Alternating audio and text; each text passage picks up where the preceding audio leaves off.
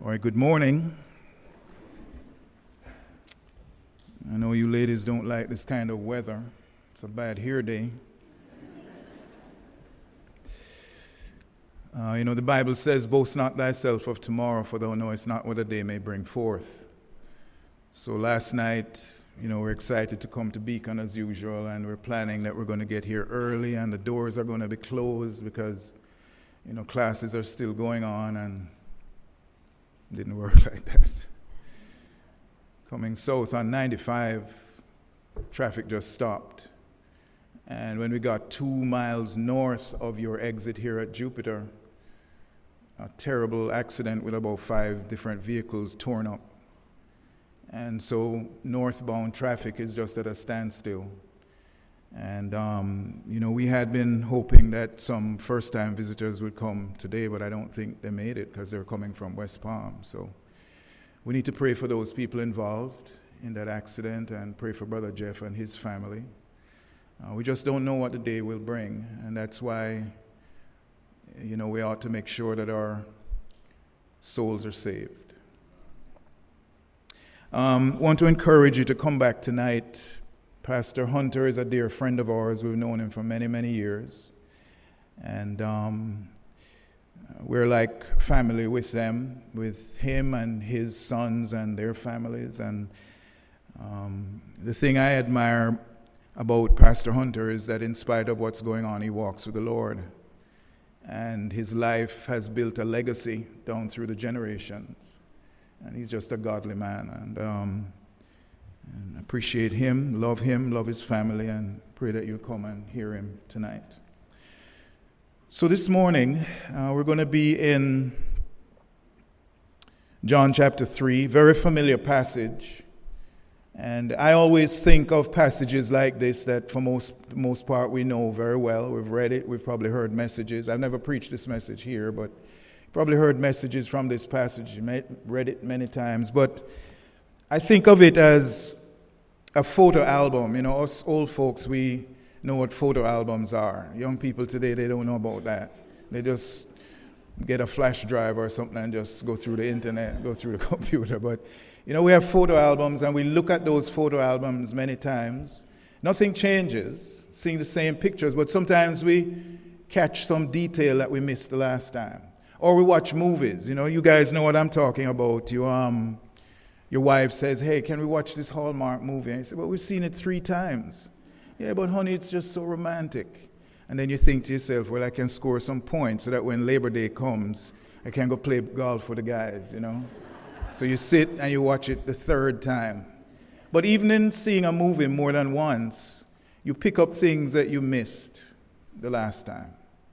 And so we're going to look at this passage that we're familiar with, the story of Nicodemus interacting with the Lord Jesus. And I pray that we'll see something and learn something this morning that we probably missed the last time. Jesus says in John 3, verse 7, marvel not that I say unto thee, ye must be born again. Let us pray. Our Father, this morning we're grateful for this church, for the facilities. We thank you that we can be inside where it's warm and dry. And there are people today, Lord, who are struggling. Pray for those folks that were in that accident earlier this morning. Just pray that you'd be with them and the doctors. Pray, Heavenly Father, for Brother Jeff and his family. Comfort them. Again, they grieve because of an accident. But these incidents help us to realize how important it is to have that assurance of salvation, so that if today brings death, we'll be absent from this body but present with the Lord. For those of us who are saved, I pray that you'd help us to appreciate even more our great salvation as we visit this passage. For those who might be here this morning and have no assurance or have never been born again, I pray that you'd make it clear to them and the Spirit of God might impact their heart in such a way that today they trust Jesus Christ as Savior. Holy Spirit, be my help now, I pray in Jesus' name. Amen.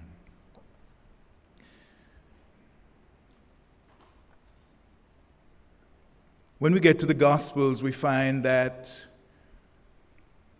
it's a description given by 4 different individuals with different backgrounds of the life of Christ while he was on earth. We find that his ministry is prefaced by 40 days in the wilderness. And as he comes out of the wilderness, he begins his earthly ministry. No fanfare, no major announcement, but he just begins to interact with the people in the community. He preaches the message that will bring hearers out of darkness and into light. He heals those who are afflicted. And part of his plan is to gather men unto him so that they can be his helpers. They would have a close working relationship with him. They would be committed to him and devoted to him and loyal to him. He called them disciples, students, pupils, followers. And in a very short time, the Lord Jesus becomes famous. Everybody's talking about him, not just individual human beings, but the community is abuzz because of Jesus. The region is talking about Christ. They're captivated and impacted by this man. And so, when situations like that arise, the natural reaction of those who are in power is to feel threatened. And so in that day, the politicians and the religious hierarchy are extremely uncomfortable with Christ. And the reason is because he's having such an effect on the multitudes of people, and they even send scouts out to hear what he has to say. Now, as is always the case, even today, some who are in positions of power have their own personal opinions, their own personal perspective, their own personal questions and thoughts on issues of the day, controversial issues. But because they're afraid to lose their position and their prestige and their power, they just keep quiet. And they go along with the status quo and follow the crowd, and they don't want to rock the boat. But deep down, they have a burning desire to check out the facts for themselves and find out really what's going on. Well, such was the case with this gentleman that we find in John chapter 3, named Nicodemus. He was a man in a position of power and prestige, both religiously and politically. And he had a lot to lose, but he just could not rest until he did some personal investigation into the Lord himself. And so in John chapter 3 and verse 1, the Bible says, there was a man of the Pharisees named Nicodemus, a ruler of the Jews. And in this passage, we are given the fact that Nicodemus has 3 titles. He's a Pharisee, he's a ruler, and Jesus even calls him a master in verse 10. A Pharisee was a person who had a different manner of life from the general public. Pharisees were zealous for religion, and the expectations placed on them caused people to believe that they were perfect.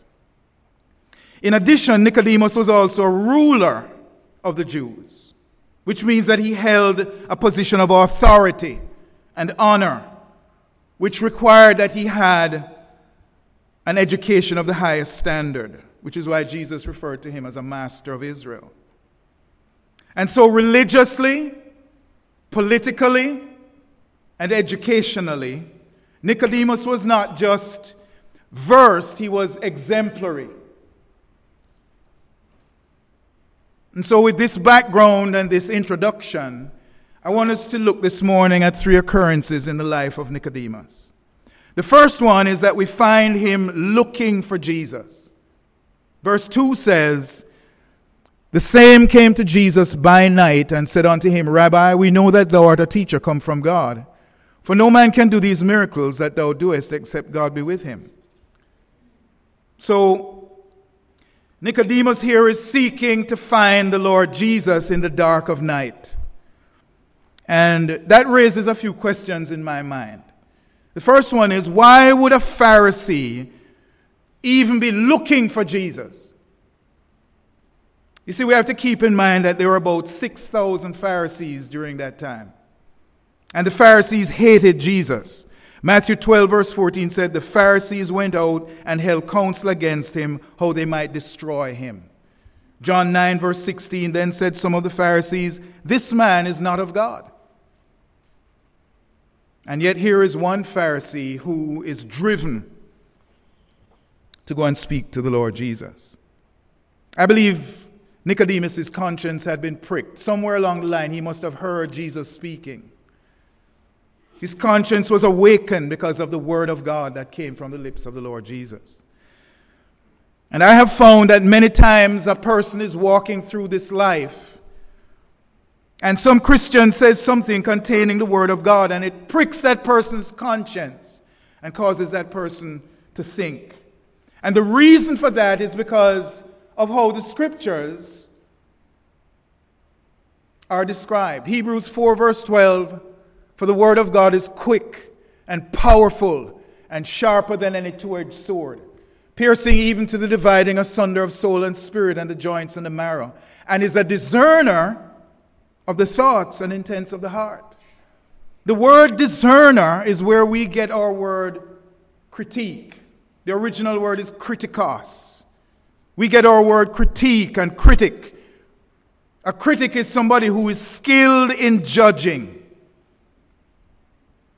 And this is why people get convicted when the word of God is preached in power, because it gets deep down into the core of the human being and exposes our violations and our sins. It lays us bare before a holy God, and we can't help that. This is what the word of God does. And it's not a comfortable feeling, but it's so important. David said in Psalm 119 verse 30, the entrance of thy word giveth light. It giveth understanding to the simple. This is why there's very little profit in debating the word of God. It's best to quote the word of God and just let it go. Let God do his work. Thy word will not return unto thee void, the Bible says. Sometimes just one verse can strike the heart of an individual. The Bible, I love this verse, Mark 8 verse 36, for what shall it profit a man if he should gain the whole world and lose his own soul? I was talking to a friend of mine the other day, and I said to him, well, how would you answer this question, which is what it is? For what shall it profit a man if he should gain the whole world and lose his own soul? And immediately he began to say, I treat people with respect. All my life I have treated people the way I want to be treated. But that's not the answer to the verse. What shall it profit a man if he should gain the whole world and lose his own soul? You leave that with an unsaved person, and God will bring it back to his memory in the middle of the night. And when he has to answer that verse, that question, can convict him and draw him to Christ. The verse that arrested my soul was John 3 verse 19. Light has come into the world, but men love darkness rather than light because their deeds are evil. That thing smote me. That's what drew me to Christ.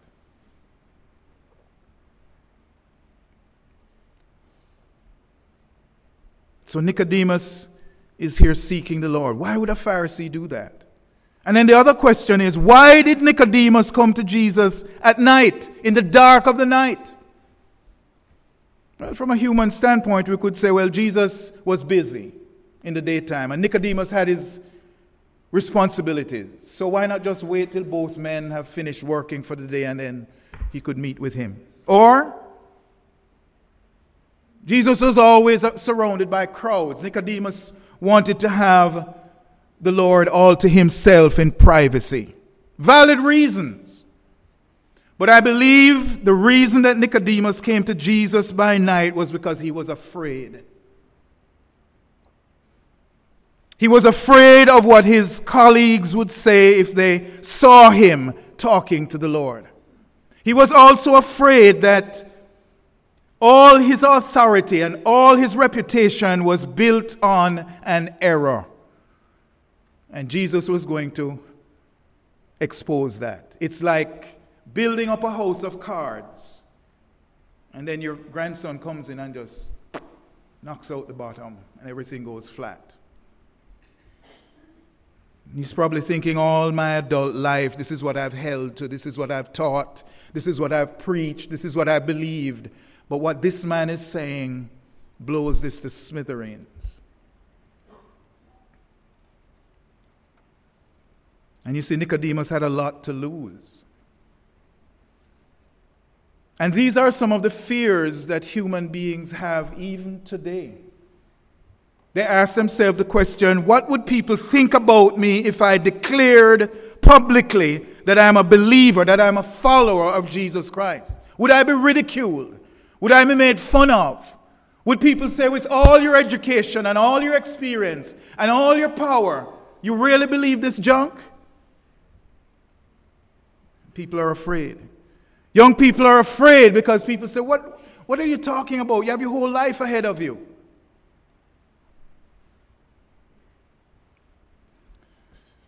The Bible says that the fear of man bringeth a snare, but whoso putteth his trust in the Lord shall be safe. It's not what human beings think about us, it's what God knows about us. It's important. So deep inside the heart of Nicodemus, there was a void. And he truly believed that Jesus had something that could fill that void. And so, fear or no fear, he went to him, knowing that outwardly he was perfect. He prayed, he fasted, he gave, he worshiped, he read the scriptures, he attended the synagogue, but still there was an empty void in his soul that none of that could fill. And he longed to have peace. He longed to know that when he faced death, there was hope beyond the grave. And every one of us is born with that longing. God designed us that way. And only Jesus can fill that longing. Neither is there salvation in any other, for there is none other name under heaven given among men whereby we must be saved. Amen. Acts 4 verse 12.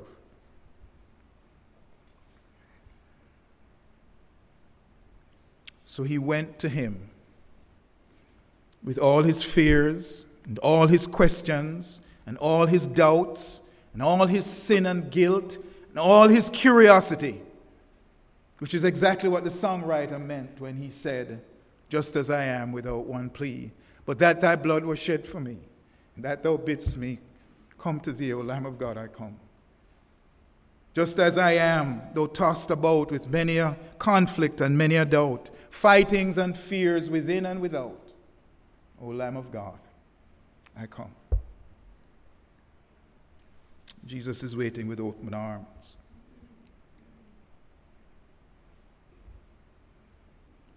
The second occurrence we find in the life of Nicodemus is the fact that he was listening to Jesus. He came looking for him, and now he's listening to him. And by the way, you'll notice that when Nicodemus came to the Lord, he didn't scold him. Jesus didn't insult him. Jesus didn't confront him. He didn't say, hey, all this time you've been talking to the Jews. What foolishness is that? No. He accepted him, and I believe in his heart Jesus was so happy that Nicodemus had come to talk to him. And he does not accuse us either. Come now, he says, let us reason together. Though your sins be as scarlet, they shall be white as snow. What a wonderful Lord we have. So Nicodemus comes to the Lord and he begins the conversation, and he acknowledges the fact that Jesus must be from God, and he focuses on miracles. You must be from God because no man can do these miracles except God be with him, he says. But if we notice, in verse 3, the answer that Jesus gives to Nicodemus has nothing to do with miracles. Jesus says, "Verily, verily, truly, truly, I say unto thee, except a man be born again, cannot see the kingdom of God." In other words, Jesus bypassed the opening of the conversation and went straight to the real deep question that Nicodemus had burning in his soul. I know you want to know how to get to heaven. I know how you want to have the assurance that you're going to see the kingdom of God. And this is a question that people ask from time to time. Even saved people ask this question. I'm teaching a class now, and one of the folks in the class asked me this question last week. She said, "Hugh, do you have doubts?" And I said, "Yeah. In the beginning, I used to drive my car down the road and I used to think to myself, man, the earth is 25,000 feet, the perimeter of it. 300,000 earths can fit into the sun. We are just one little planet in the entire Milky Way galaxy, and there are millions of galaxies. And I'm just one little speck on the earth. Are you telling me that God loves me? That he thinks about me? Sure, I've had doubts. Is this real?" But then I said to her, as the years have gone by, I have no doubt, absolutely no doubt. I know when my time comes and I close my eyes, first person I'm going to see when I open my spiritual eyes is the Lord Jesus. I have no doubt. No, I don't want to have pain and all of that stuff, and people have to take care of me. And, if I get to 100 and then the Lord just takes me on a Sunday morning while I'm preaching, that would be great.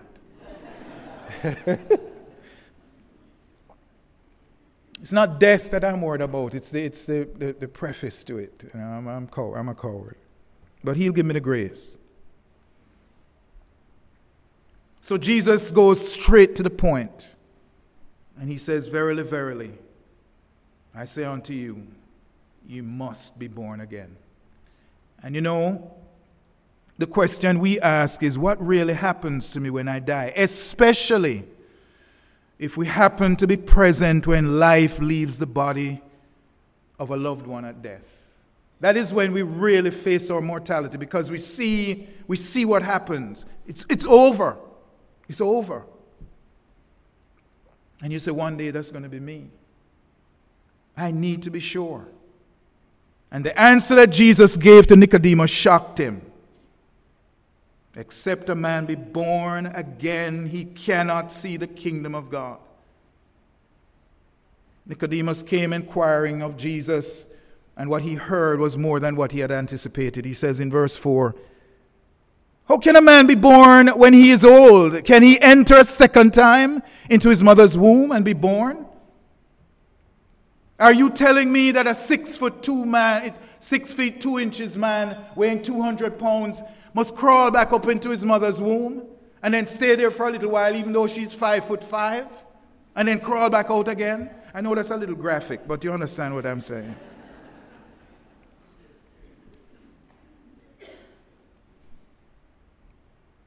You see, Nicodemus didn't understand, because the natural man receiveth not the things of the Spirit of God, for they're foolishness unto him. Neither can he know them, because they're spiritually discerned or understood.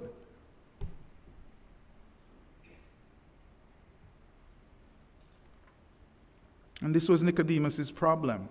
With all his religion and all his education, he totally missed the very first thing that Jesus said to him. The first thing. And the Lord Jesus now begins to patiently explain. And he says in verse 5, "Verily, verily, I say unto you, except a man be born of the water and of the Spirit, he cannot enter the kingdom of God. That which is born of the flesh is flesh, and that which is born of the Spirit is spirit. Marvel not that I say unto thee, you must be born again." Jesus here demonstrates the basic rule for teaching. In order to teach a person something, you need to take them from where they are to where you want them to be. You need to take them from the unknown, from the known rather, to the unknown. And the subject here is the new birth. So what is the new birth? Well, we all know that the first birth is the beginning of life. So the new birth is the beginning of new life. It's that simple.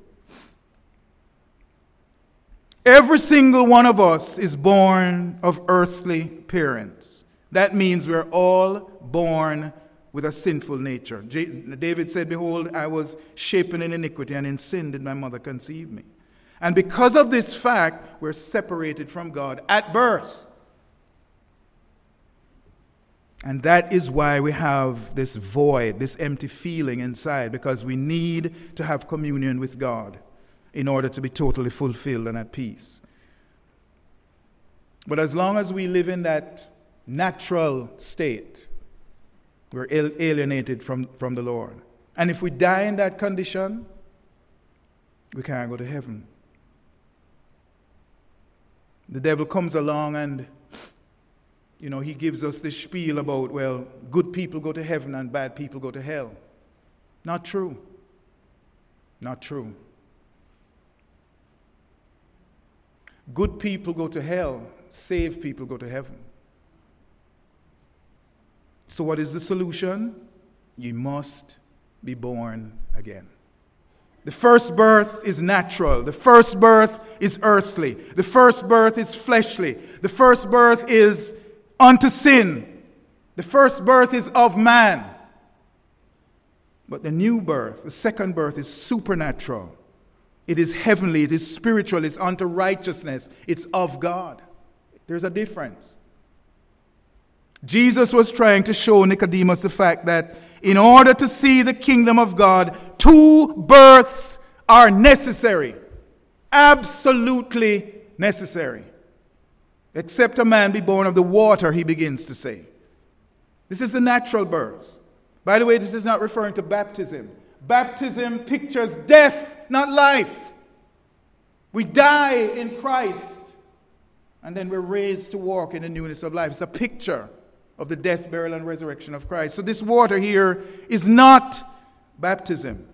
Every baby ever born comes via water.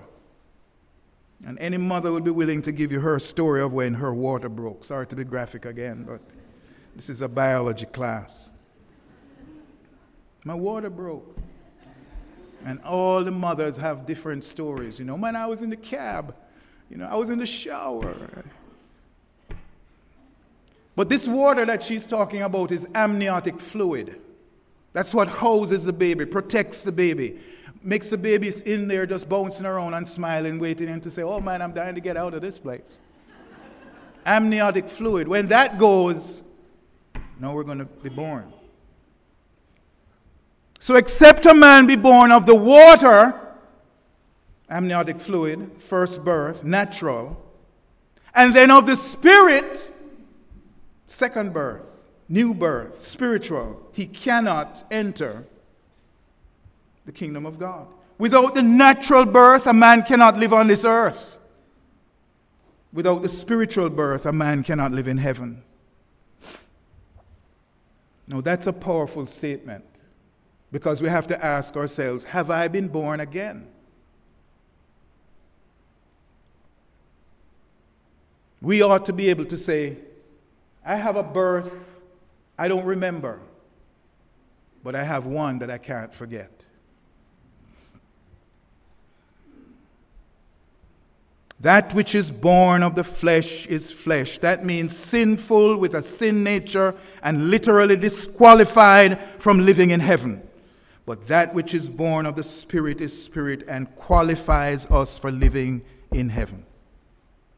Praise the Lord. And Jesus sums it up by saying in verse 7, marvel not that I say unto you, you must be born again. Don't be overwhelmed by that. Don't be surprised by that. It's absolute. And when I was preparing this, I thought to myself, the one who created all things is giving the answer to having eternal life. Who in the world would argue against him? And yet people today argue. I go to church. I treat others the way I want to be treated.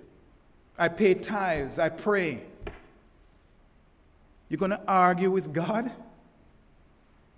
Or are you going to say, wow, didn't know that. I want to be born again.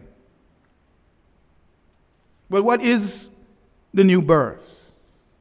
John gives us a little insight, just one page back in chapter 1, where he says in verse 11, He, Jesus, came unto his own, and his own received him not. But as many as received him, to them gave he power to become the sons of God, even to them that believe on his name, which were born not of blood, nor of the will of the flesh, nor of the will of man, but of God.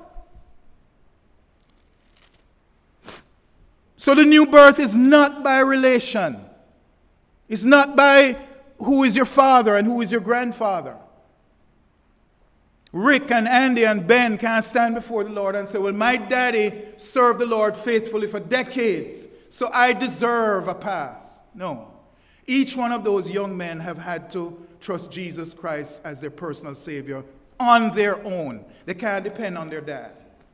It's not by blood. It's not by relation. It's not by reformation. Andy used that word this morning. Not by reformation. We can't say, well, it's 2023, a new year. I'm going to turn over a new leaf. I'm not going to drink. I'm not going to chew. I'm not going to kiss the girls and boys that do. It's not reformation. It's not by the will of the flesh. And then it's not by the will of man. It's not rehabilitation.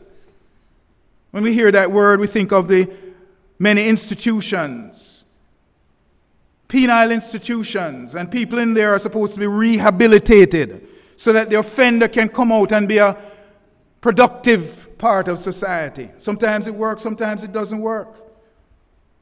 These organizations emphasize spiritually based programs that target needs and skills. And some of these needs and skills and behavioral changes are used by some of these people that say they're preaching the word of God on TV. But it's not by rehabilitation. John chapter 1 says it's by God. That's regeneration. Regeneration. Regeneration through the power of God. Only God can bring about regeneration in the life of a human being. Regeneration means to redo that which was ruined. That's regeneration. But why are we ruined? The Bible teaches us that we were created with a body, soul, and spirit. And when the first man, Adam, was created, all three parts functioned: body, soul, and spirit. But when he sinned, his spirit died. His spirit ceased to function. Remember what God said to him. The Lord God commanded the man, saying, of every tree of the garden thou mayest freely eat, but of the tree of the knowledge of good and evil thou shalt not eat of it. For in the day that thou shalt eat thereof, thou shalt surely die. And we all know the story very well. Adam willfully disobeyed God and ate of the fruit of the forbidden tree. But he didn't drop dead. Lived for many years, hundreds of years. Well, God cannot lie, so what happened? Well, the moment he partook of that fruit, his spirit ceased to function. And from that point on, all human beings that have come from Adam and Eve have been born in that condition. Body functions, soul functions, spirit non-functioning.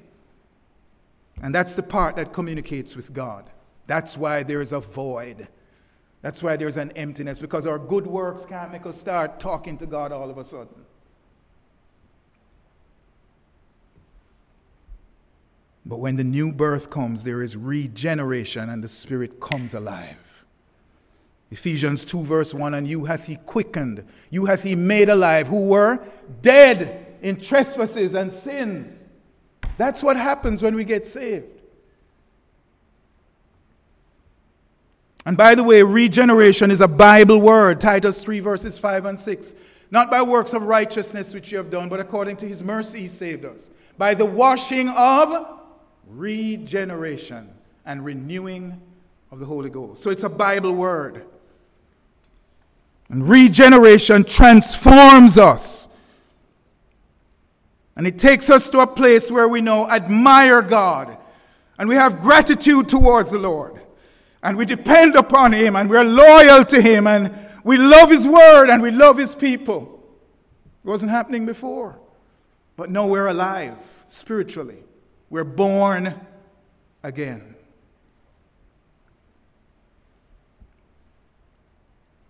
For some people, Jesus was just a name to swear by, but when they get born again, it becomes a name that is above every name, and a name that is praised and worshipped.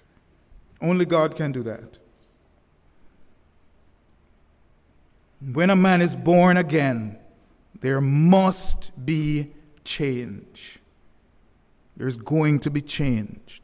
2 Corinthians 5:17, therefore, if any man be in Christ, he is a new creature. All things are passed away, and behold, all things are become new. The Spirit of God lives inside us and helps us and changes us. And this is what Jesus was talking about in verse 8. The wind bloweth where it listeth, and thou hearest the sound thereof, but canst not tell when it cometh and whither it goeth. So is every one that is born of the Spirit. Yesterday was a windy day, remember? We went outside. Nobody can say to me, I saw the wind. Can't see the wind, but the trees and the leaves rustling, and we saw the evidence of the wind. Amen? The evidence. And that's what Jesus is saying. When a person is born again, you're not going to see what's happening on the inside, but you're going to see the evidence of that new birth.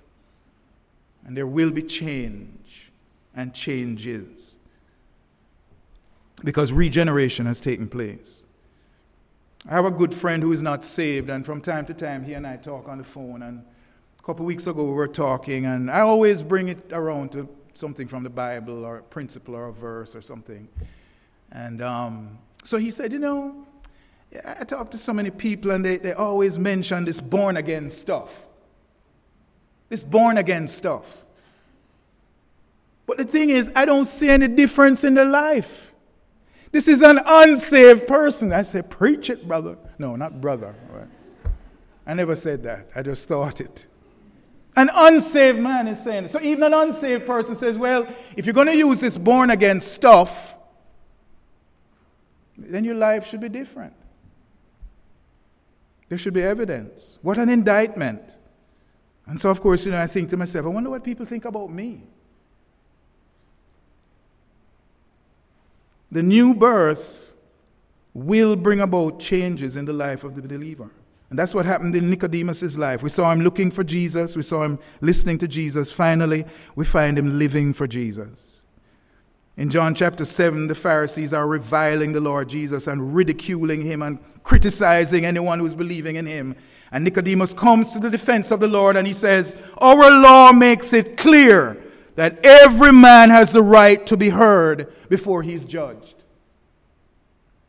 And then in John chapter 19, after the brutal murder of the Lord Jesus on the cross, Nicodemus comes to Pilate with Joseph of Arimathea and requests permission to take the body so they can prepare it for burial. His fear has now turned to love and loyalty. And Nicodemus is now publicly identifying with the Lord Jesus. That's evidence that there is a change. So the term born again should not be used frivolously. It's the only guarantee that we have to assure us a place in heaven when we die. And it will come with changes.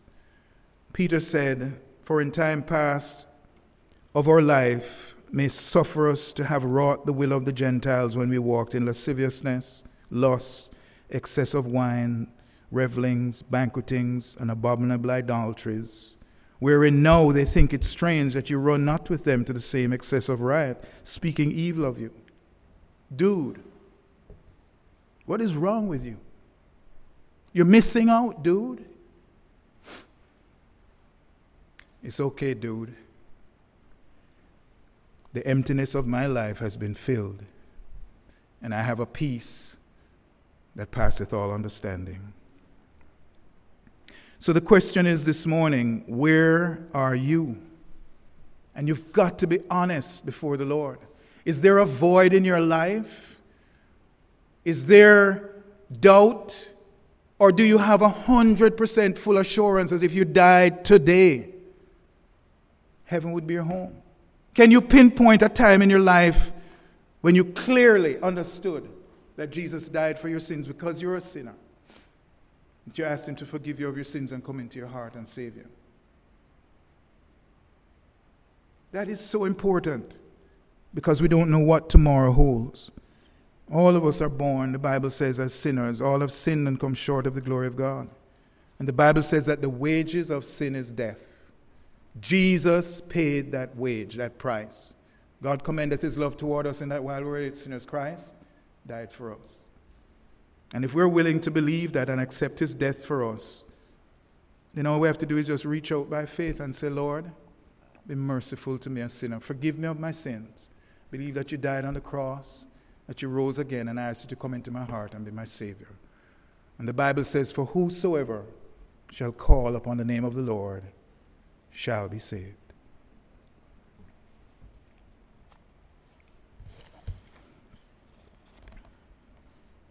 Only the Lord knows why he laid this message upon my heart this morning, for this morning. And my prayer is that God will use it to speak to every heart. For those of us who know Christ, we can rejoice. I remember I preached this message once before, and a gentleman came up to me after the service and said, man, I wish I could get saved again. I understood what he meant. But you know, having that assurance counteracts all the anxieties that come along with doubt. And when people are in a panic, we can just be even keel. But if you're here this morning and you're not sure, I beg you, settle it before it's too late. Let's bow our heads in prayer.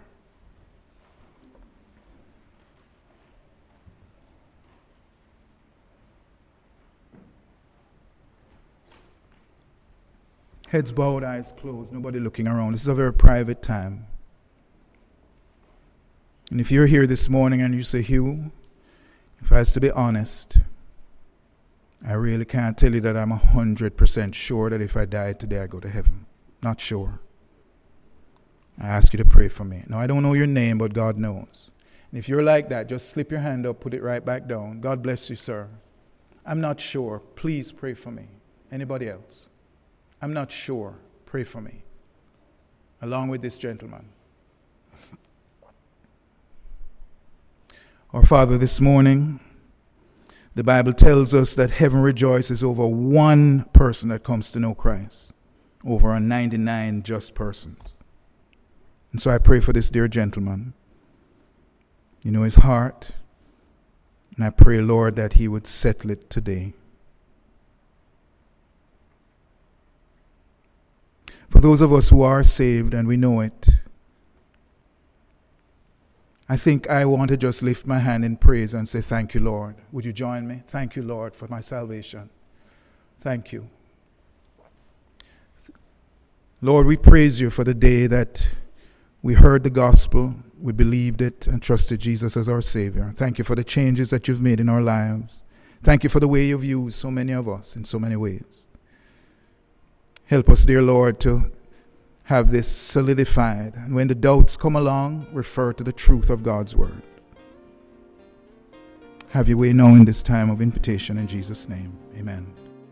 On behalf of everyone at Beacon Baptist Church, we thank you for joining us today. Our prayer is that your heart and life has been impacted through the biblical truths of this message. If you have questions or would like more information, please contact us through our website at beaconbaptistchurch.org. That's beaconbaptistchurch.org. May the Lord bless you.